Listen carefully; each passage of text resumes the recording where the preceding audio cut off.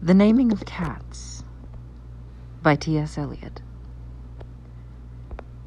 The naming of cats is a difficult matter. It isn't just one of your holiday games. You may think at first I'm as mad as a hatter when I tell you a cat must have 3 different names.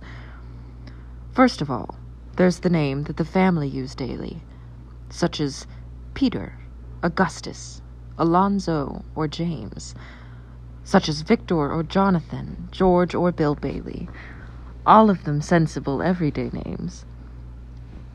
There are fancier names if you think they sound sweeter, some for the gentlemen, some for the dames, such as Plato, Admetus, Electra, Demeter, but all of them sensible everyday names.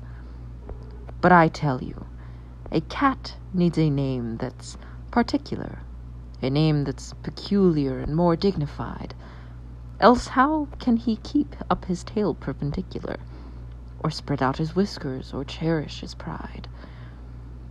Of names of this kind I can give you a quorum, such as Munkustrap, Quaxo, or Coracopat, such as Bumbalurina, or else Jellylorum, names that never belong to more than one cat. But above and beyond, there's still one name left over, and that is the name that you never will guess.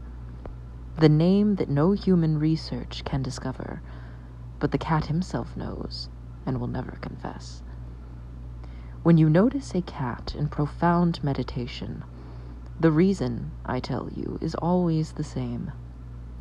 His mind is engaged in a rapt contemplation of the thought, of the thought, of the thought of his name, his ineffable, effable, effianeffable, deep, and inscrutable, singular name.